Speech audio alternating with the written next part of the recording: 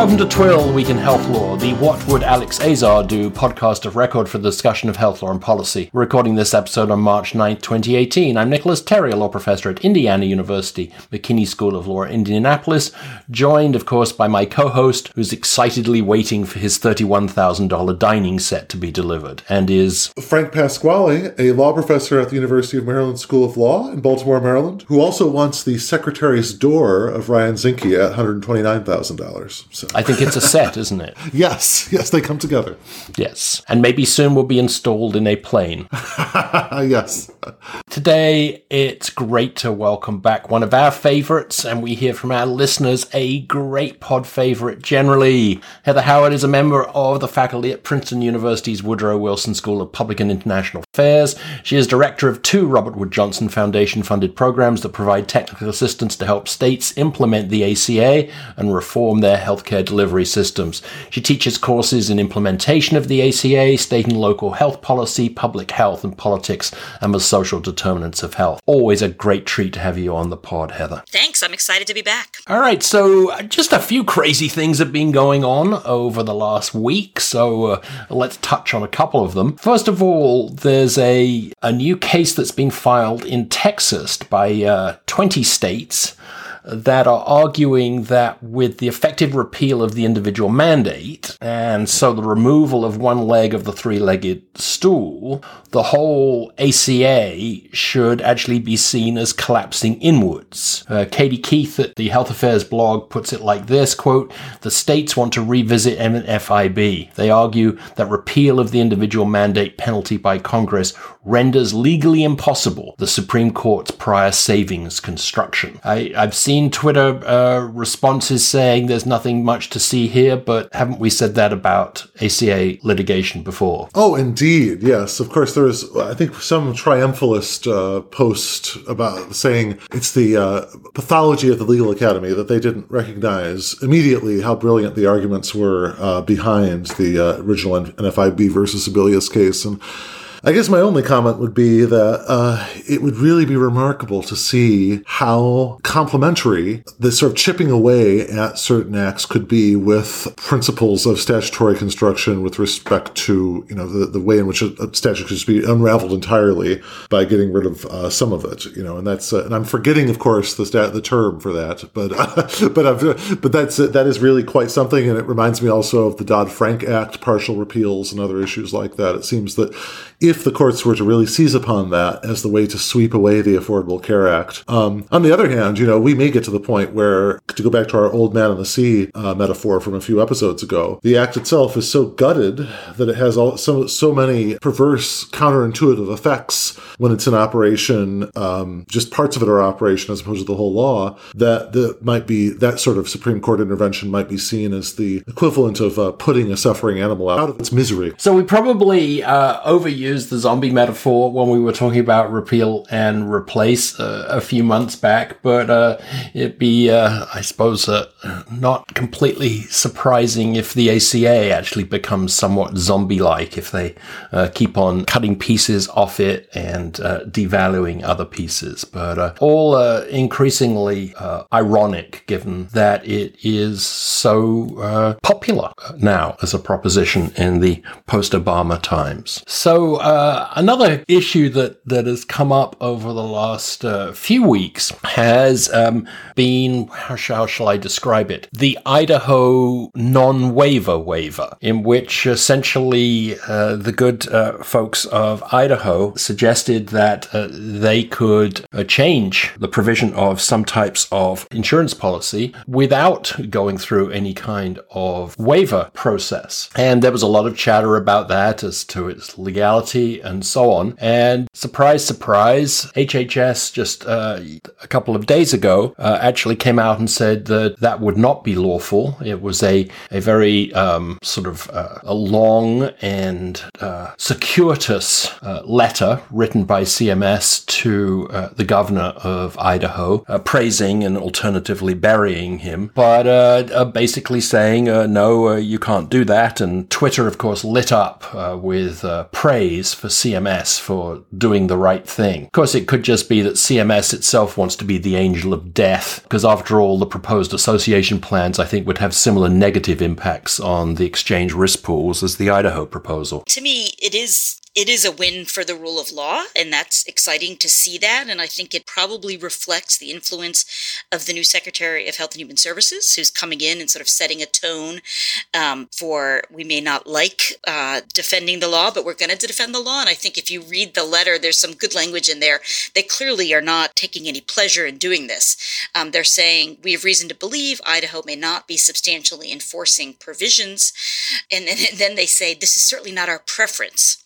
So they're certainly, I think they are sending the message that we will enforce the law, but the rest of the letter goes on to say, but we want to help you find ways to stretch it as much as possible, is how I read it. Dear listener, you know that when Professor Howard is on, the topic is waivers. Medicaid waivers. As most of you know, 1115 waivers existed prior to the Affordable Care Act and generally were used for what I guess progressives would view as relatively positive demonstration projects. Then they really sort of hit the headlines as the Obama administration starts offering some waivers as carrots to attract red states into expansion mode. And now during the Trump administration, increasingly, and let's reference the show we did with Nikki Huberfeld a couple of weeks ago, increasingly it looks like they're being used to sort of dismantle Medicaid, at least as a health insurance model, and increasingly replace it with what looks more like a sort of a punitive welfare model. The first question I had for you, Heather, is that prior to the Indiana waiver extension, these 1115 waivers, at least under the Obama administration, have only applied, as I understand it, to expansion and not to traditional Medicaid. But the Indiana extension appears to apply to Medicaid and the expansion population. Is that correct? That's right. And that is a pretty dramatic departure from previous waivers. I think you've put your finger on it.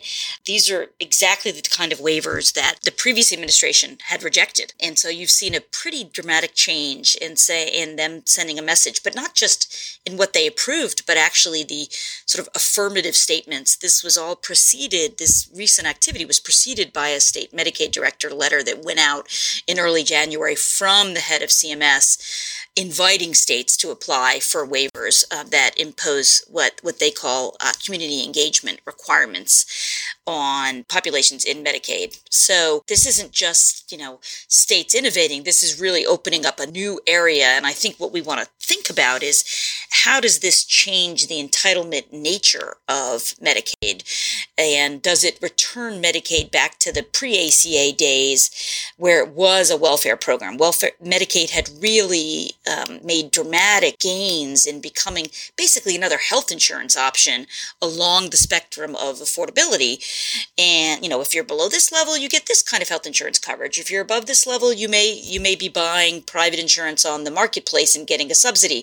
Medicaid was just one of the affordability options. And I think what this might do is return us back to the pre-ACA world where it does look much more like a welfare program. Maybe it's helpful to remind people where we stand, that we've now had 3 of these waivers approved. It started with the approval of the Kentucky waiver, then the Indiana waiver, and then just this week, the Arkansas waiver. So we have 3 waivers that have been approved that have these community engagement or work requirement provisions in them. There are actually 8 other waivers pending from states that would apply similar principles to their Medicaid populations.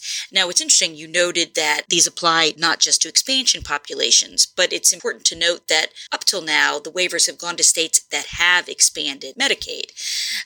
And so from a lot of people might say, well, if this is the price of expansion, perhaps we can afford it. And in fact, you're seeing this play out currently in Virginia, where the state has not expanded Medicaid, but the legislature is considering a budget that would expand Medicaid if the state could get approval of a work requirement. So I think they may go hand in hand in a few states now. I would watch Virginia, where this is pending before the legislature, and North Carolina is another state where the governor has been trying to expand Medicaid, but perhaps this new authority to impose work requirements may be what is necessary to basically loosen up opposition from the legislature. So it's fairly natural, I think, that we would tend to concentrate on the work requirement. That is such an important platform for the right, and obviously has fascinating historical implications for these kinds of benefits. But can you supply a fuller typology of the kinds of changes that states are requesting? So, I mean, I think some of them I might characterize as sort of privatization. So when you have premiums or contributions or things like that. Others seem to be more about eligibility and lockouts and things like that. And then there's the sort of the community benefit, employment, or work kind of provisions. Do you have a sort of a typology that you can take us through, that you can kind of sort these various waivers, both old and new, through? Yes, let's do that. And we'll circle back to the community engagement or work requirements, but start actually with the premiums and copays. I think what we're seeing, so if you want to think about the buckets, you're seeing an interest in asking more of beneficiaries and for them to pay more, and for new categories of beneficiaries. As you mentioned, not just expansion populations, but even lower income populations are being asked to pay premiums and to pay copays. So you've got this category of beneficiary contributions, another category of requirements in these waivers, in this new wave of waivers, is elimination of benefits, elimination of non-emergency medical transportation. That's one benefit we're seeing being waived. Another category I would say that we should be on the lookout for is the elimination of retroactive eligibility. And so, as you mentioned, these really do go to sort of, some of these were the streamlining of eligibility that were being made to make it easier for people to apply and to make that eligibility retroactive. Another category where we're seeing is how often people have to certify their eligibility. Some of these states want to have people certify eligibility every month. You know, when you add all these together, the concern, of course, is that it's really imposing burdens on beneficiaries who may not have, it's adding burdens. They may not have access to the technology to be able to monthly certify their eligibility. They may live in parts of the state where there may not be easy access to broadband. So I like to think about it as, what's going to be the impact on beneficiaries, and is this really going to depress enrollment?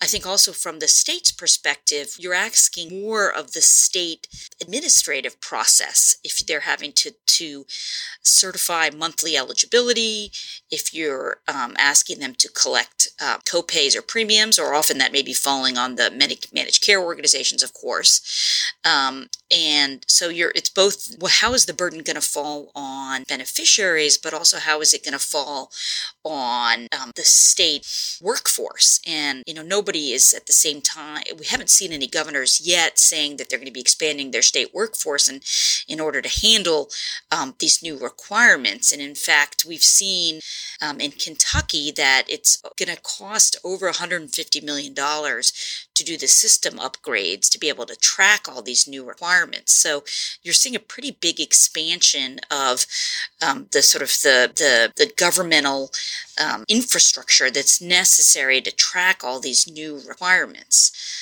Maybe we should pause there. I think we do want to dig into the work requirement pieces, but I think we should lose sight of all these new changes to the eligibility pieces, including especially this retroactive eligibility. Often a patient and a beneficiary might come to a hospital for an illness, and the hospital is able to retroactively enroll somebody, and they may be able to get coverage for the 30 days or even up to 60 days before they're enrolled before that acute incident, and are able to get coverage for their expenses from previous to that hospital visit. And I think there's a concern that you're going to end up saddling beneficiaries with costs they incurred that they would have otherwise been able to have covered as Medicaid expenses.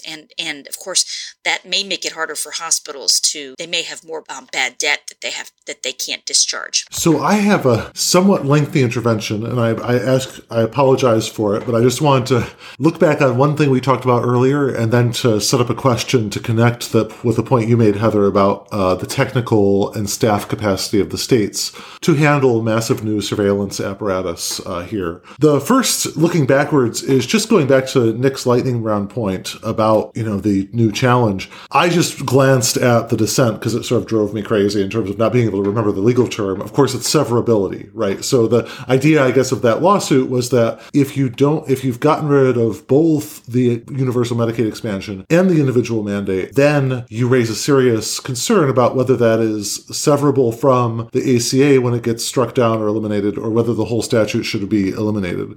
And it's fascinating to look at the legal reasoning there and the test of severability, one aspect of which is whether Congress would have passed the law knowing in advance that this part of it would have been struck down, right? And of course, that's the part that was struck down by the court, not necessarily the part that was struck down by a later legislature, because presumably the Congress would know what it's doing at that point. But so that raises an interesting question. The second side that I wanted to get to is this issue of the apparatus here. And there's this new movement, actually, of disabled Medicaid enrollees protesting electronic visit verification. And with respect to the electronic visit verification, this is a deeply troubling trend that was actually part of the 21st Century Cures Act, whereby the caregivers for certain disabled people, they are tracked electronically. And to the extent that they and the person they care for deviate from normal patterns, quote unquote, normal patterns of caregiving or travel, that has to be logged by the state as an exception event. And there's a great report by Jake Metcalf that I'll put into the show notes that includes objections from disability activists who say that this is essentially, in the name of program integrity, it is a form of house arrest for the enrollees. And so I think that just if we look at the sort of ongoing efforts to use more and more technology to keep track of what's going on in the Medicaid program and to nudge the recipients in various ways, it just strikes me as like the main reason for this has to be seen as both punitive and also to award pretty fat contracts. I think in the 21st Century Cures Act, that particular provision with respect to electronic visit verification was itself lobbied for by the company that is now contracting to do those things. That's at least that was part of the Jake Metcalf report for Data and Society. So it's almost as if it seems bad on the surface, but then the deeper you go, the worse it gets. Well, it's interesting, and you're right, and that ties back to the earlier point, which is, what are these demonstration projects about? What are we testing? And traditionally, they've been about expanding coverage and testing new ideas for the delivery of care, right, to improve population health outcomes. And the question here is going to be, is this what's really going on? Is this really about reducing costs and reducing roles and who's on the program? Now, traditionally, 1115 waivers they've always been subject to evaluation requirements. And I think there's strong language in these approvals saying we're going to be testing these ideas. So one thing we can all hope for is that we'll be testing and learning from these. But I'm not confident that the policy feedback loop will ensure we learn the right lessons. But I mean, that can be one of our hopes, is that if these are about testing ideas, well then, are we going to be open to learning what works and what doesn't? And we're going to know at the end of these, we're going to know pretty soon, actually, whether we've reduced the number of people who are on the Medicaid rolls, and whether what we've really just done is kicked off a lot of people who need access to care. And it's also interesting, you mentioned the disability community. I mean, I think that the work requirements in particular are of acute interest to the disability community. There's language in the approvals saying that of course, these new work requirements have to be applied consistent with the Americans with Disabilities Act, and that there need to be exemptions for people with disabilities. But what are the contours of those exemptions? And I think that's one area in which you're going to see litigation challenging these new approvals. One of the concerns I think we all share about our so-called healthcare system is the really awful problem of fragmentation of care that we continue to have. And, I think back to what we now view as the good old days of 3, 4, 5 years ago, when we pondered mightily on problems such as dual eligibles, or the question of what happened to folks who were sort of in and out of the 138 FPL, and so whether they're going to be in the expansion population or were they going to be in the exchange population. And it strikes me that these new waiver provisions can lead to a whole new type of fragmentation problem. Because I think they not only might lead to just simple loss of eligibility and people walking away from the program, which would be one thing, but I think there's also going to be great churning. I mean, people are going to be locked out, will lose coverage, then will come back. They'll not make a payment, they'll lose coverage, they'll come back. They may be working or proving they're working or not working, and so they'll be in and out of the program. And this strikes me as, particularly given that we're dealing with probably a relatively vulnerable population anyway, as sort of the completely wrong direction to be going in. It's so interesting that you remind us of what we were talking about 4 or 5 years ago. You're right. Everybody was warming up to this idea of churn and what happened if people were falling off cliffs at 138% of poverty or 250% of poverty. But at least in that world, there were safety nets and people were churning between coverage options, and we were trying to smooth over those cliffs and ensure continuity of coverage and access to care. And now we're talking about really falling off cliffs because people are churning. They're not churning between coverage; they're churning off coverage. I mean, if you go back to your initial question, as what beyond work requirements are we talking about? These states would say that you could be locked out of coverage for up to 6 months if you fail to pay premiums, and you can't get back onto coverage until you've paid your back premiums. And in Kentucky's case, not only do you have to pay your back premiums, you might have to take a health literacy test. And, I don't know how many people in the general population could pass a health insurance literacy test. So if we're going to make it easier for people to fall off the cliffs and really hard for people to climb back on, we're going to have significant gaps in coverage and in gaps in access to care. And how can that not have an impact on people's health? I mean, in fact, if you add in here new proposals we're seeing where perhaps some states would like to impose lifetime limits on coverage. By definition, that means that you're locking people out of coverage who have been using coverage for many years, meaning they're very sick. And we're talking about ending their access to coverage. How is that not dramatically changing the entitlement nature of Medicaid, which has always been there, which is probably a good segue to talking about the underlying question about whether or not Medicaid should be tied to work. Because I think it does, it raises an interesting question. We do know that people who are working tend to be healthier. But the question is, which way does that causation link run? And I think it's more likely that access to healthcare is what makes people productive and able to work.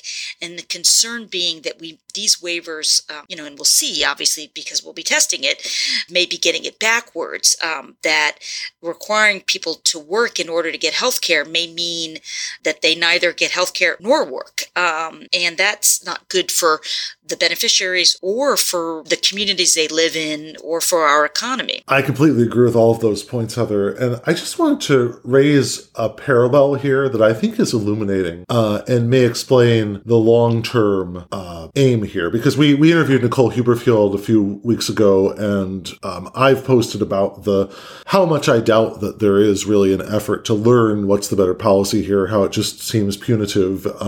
And I'm reminded of the way in which the federal student loan repayment programs are administered, particularly with respect to income-based repayment. And that story over the past 10 years has essentially been one of, there's this great guarantee that's made to those taking out the federal direct loans for college, for grad school, that they're going to have an opportunity to have income-based repayment and forgiveness of the debt after 10 years for those in public service and 20 or 25 for those in the various plans.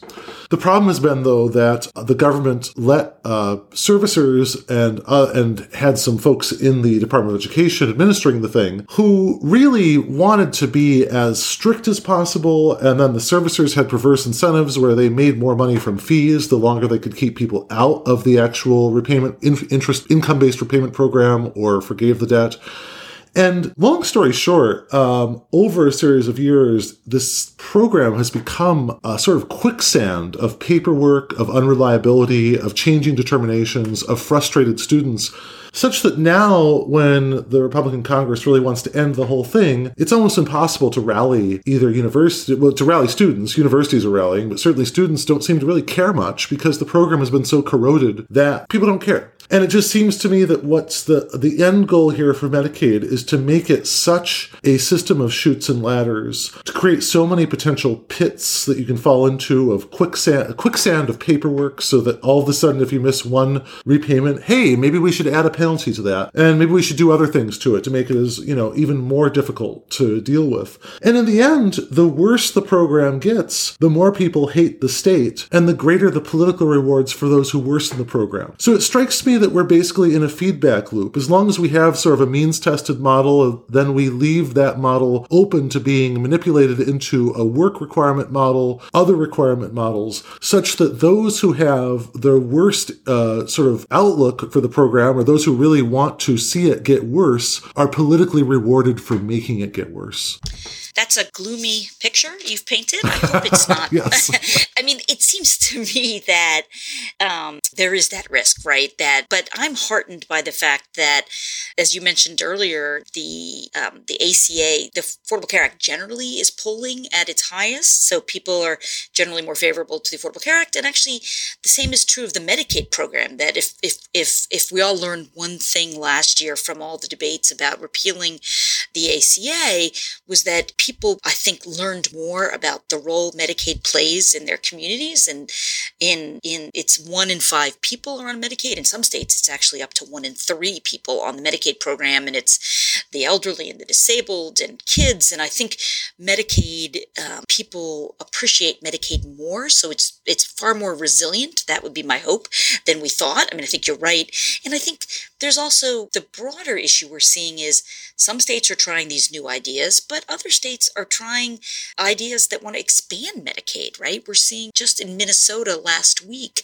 the governor reintroduced a proposal to allow a Medicaid buy-in, which would allow people above the Medicaid eligibility level to buy into the Medicaid program. So if Medicaid's under attack in some states, in other states, I think it's very robust and actually may provide a platform for expansion of coverage. So perhaps the story is sort of tale of two cities, right? That we see concerns on one front, but optimism on others. I mean, it is ironic, though, that we're having this discussion since the Affordable Care Act was an attempt to raise a floor, establish a national standard, and make healthcare coverage for low-income people in Alaska, New Jersey, and Alabama look the same, and by vagaries of Supreme Court decisions and state-level political decisions, we're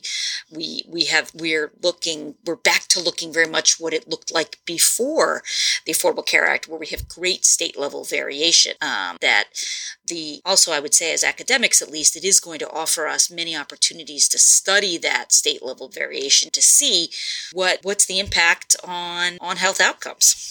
I would ask you, Heather, not to encourage Professor Doom-and-Gloom sitting there in Maryland by making any more references to Charles Dickens, because it'll just make it worse. So let me throw out a possible silver lining. So, for example, the Indiana extension has a new waiver for substance use disorder programs. It's that long-standing, and I've never really understood it, Heather, the IMD exclusion for short-term stays is Is this something you expect to see more of? Or maybe this is something that should just be handled at the federal level and just get rid of that exclusion completely? It's a good point. I think actually it's entirely possible that Congress will fix the statute there and allow substance abuse and behavioral health treatment in institutions with more than 16 beds. And that's, in many ways, that exclusion goes back to the deinstitutionalization fights in the Olmstead decision. You know, the recognition that we didn't want to treat people in institutions who didn't need to be in institutions, but then perhaps overcorrected for that, and that prohibited substance abuse in treatment in centers that now that we need all hands on deck, need to treat substance abuse. There's so many people subject to the opioid crisis that we need larger settings, congregate settings, in order to treat them. So in the short term, they've granted waivers to several states, like you mentioned in Indiana, to allow them to be able to expand access to substance abuse treatment. But the better answer may come from Congress in lifting that exclusion in the statute. So that's one good news, I think, that you point to. Another good news this week was that the CMS did not opine or did not rule on Arkansas's request to roll back the Medicaid expansion to 100% of poverty. And I think which would have put the people in the population between 100 and 138% into the exchanges. And there was, some people see that as good news. Some people don't know what to make of that news, but there's a question of what impact that will have. Would that have led to other states rolling back their Medicaid expansions, and putting that population into QHP exchange coverage, not in Medicaid? So I think some people have hailed that as good news and as adhering to the statute, because the Obama administration had also ruled that states could not do what they called partial expansion.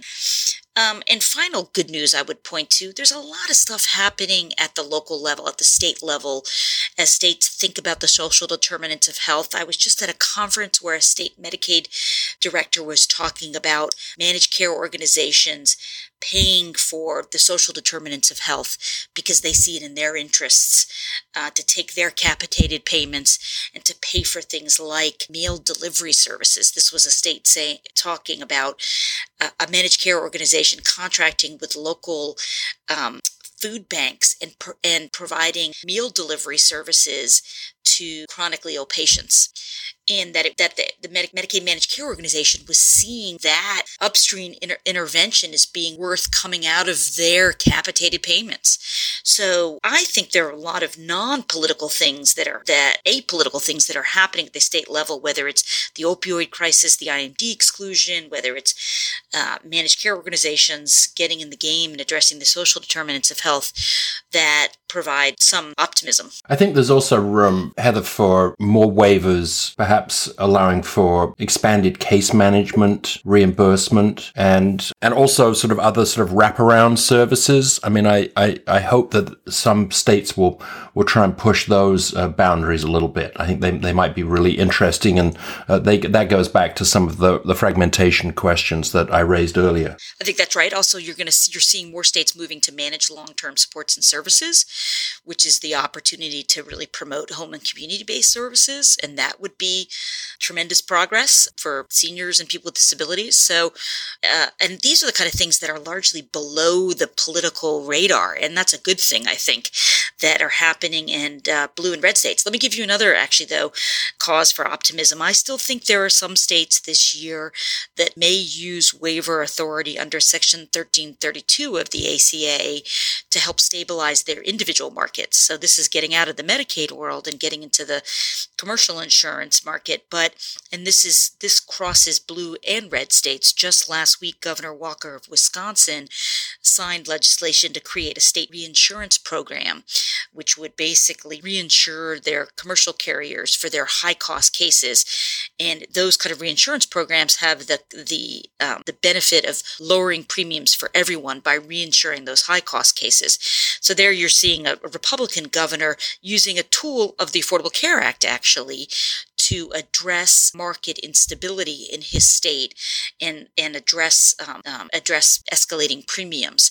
He's following the lead of Alaska, Minnesota, and Oregon, which have used 1332 waivers to get federal funding to help seed these reinsurance programs. And the fact that we're seeing in this climate, Wisconsin, and then there are several other states that are still in the works thinking about it, again, demonstrates to me how governors have a number of tools in their tool belt and want to use them. Yeah, I was there's a piece that David Anderson wrote in Health Affairs the other week, looking at the 1332 guardrails, in particular not increasing the federal deficit, and speculating that with the repeal of the individual mandate, that actually might now make for more flexibility in states proposing more interesting 1332s. Oh, that's interesting. I might see it the opposite ways. If you repeal the individual mandate, then your baseline becomes less favorable.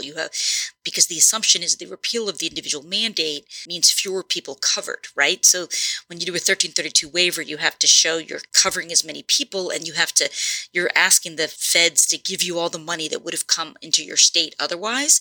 And so if fewer people would be covered, I would be concerned that your baseline would not be as favorable. And in fact, actually, there are about a handful of states, I wouldn't say it's many, but there are a handful of states considering imposing their own individual mandate, a state-level individual mandate. And one argument I've heard them make is it gets you a more favorable baseline. Basically, it ensures that you have continuity of that mandate provision and that you don't see the coverage losses that we anticipate we're going to see when the individual mandate goes away next year. So a couple states I would point to for people to watch. DC is considering a state-level individual mandate. New Jersey has legislation moving, and Maryland and Connecticut have proposals introduced. So it's not, we know that the individual mandate was one of the less popular parts of the Affordable Care Act. So proposing an individual mandate may not be attractive in many states, but you're seeing some states saying, you know what, maybe we ought to use this year to impose an individual mandate so that we have a seamless transition next year when the federal individual mandate goes away, since it was repealed in the tax bill effective 2019. So your listeners may want to watch those states, in particular may want to watch Connecticut and Maryland, where their proposals would tie the individual mandate penalty, would fine individuals more than the federal mandate did, and would put that money would auto-enroll people into coverage. The goal being, of course, not to penalize people for not having coverage, but actually to get them into coverage. So there are some interesting proposals percolating in Maryland and Connecticut to supercharge the individual mandate at the state level. And, it's interesting to watch. Again, it goes back, of course, to Massachusetts. Massachusetts had an individual mandate before and was really the model for the Affordable Care Act. And in Massachusetts, individual mandates survives to this day, even with the repeal of the federal. So I think one area to watch is, do any states jump into the breach now that it's been repealed at the federal level? And I have to chime in as the Maryland resident here sitting in Baltimore that I see there a lot to admire there. I do hope that they try to do a little bit of work on the tax code with respect to altering the way in which state and local taxes are gathered to make that a payroll tax as opposed to whatever the Tax Cut and Jobs Act doesn't allow for our exemptions. So hopefully they're looking for a broad-based tax fix there. If I could be sardonic, I am a bit worried that bringing back the individual mandate won't be the best political tagline for the Democrats in 2018 or 2020, but perhaps on the state level it's going to work.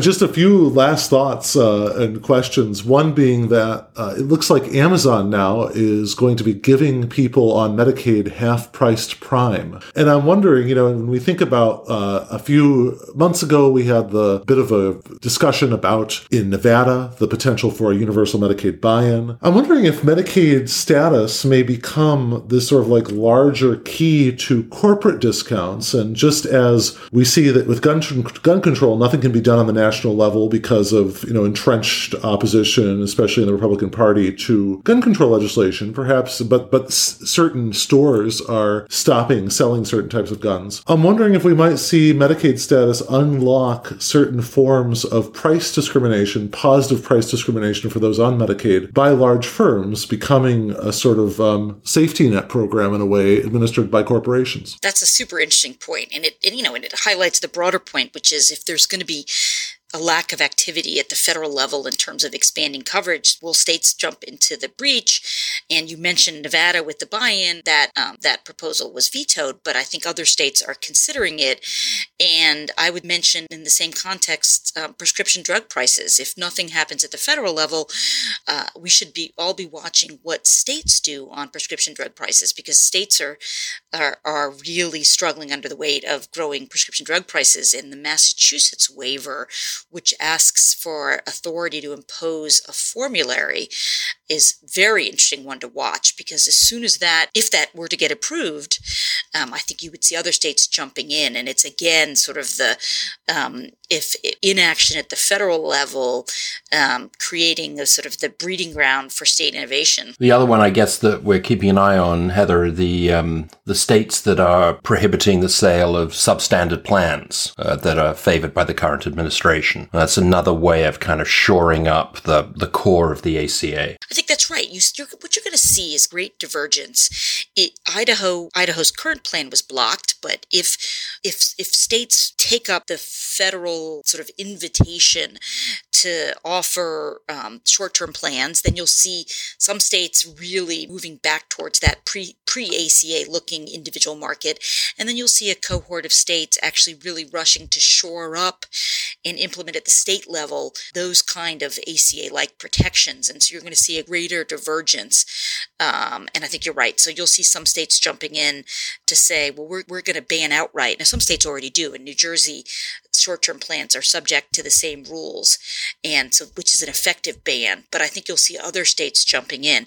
And finally, you're seeing states jumping in through litigation. I think California, the state attorney general announced this past week that he's formed a healthcare strike force that is going to push back on efforts to what he called erode the Affordable Care Act. So that's just another example of states jumping in, and other states have signaled that they will join California on that front. Well, whenever you're on the show, we could go on for a couple of hours. It's so great to have your expertise here. But let me just ask one final question. You mentioned a couple of times about sort of the experimentation through waiver, and that I think you said something like, and we'll know whether it works or not. And I'm wondering whether that's the case, because I have not been particularly impressed by the transparency of states analyzing their own progress using waivers. And I think back to the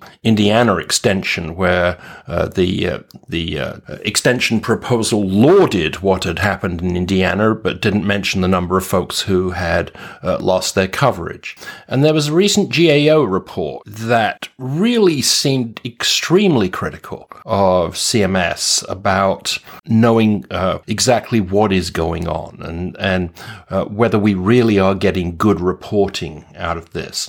Is this something that we're just going to have to live with, or are there outside bodies, perhaps researchers that can sort of fill some of those gaps so we know more about what's going on? You're right. The GAO report was really a call to action, and I think the good news was that it was largely reflective of past administrations. So, one can hope that the current administration can embrace that, and certainly the current administration has talked about wanting to study this. So let's take them at their word and partner and study. But I think you're right. This is a place where academics can play a really important role, and you're seeing in particular, which you all will appreciate, the role of state higher ed institutions and state researchers jumping in, and they tend to have very good access to data through agreements with their state Medicaid programs. So they're poised to do that kind of analysis. And what I'm also seeing is that the philanthropic community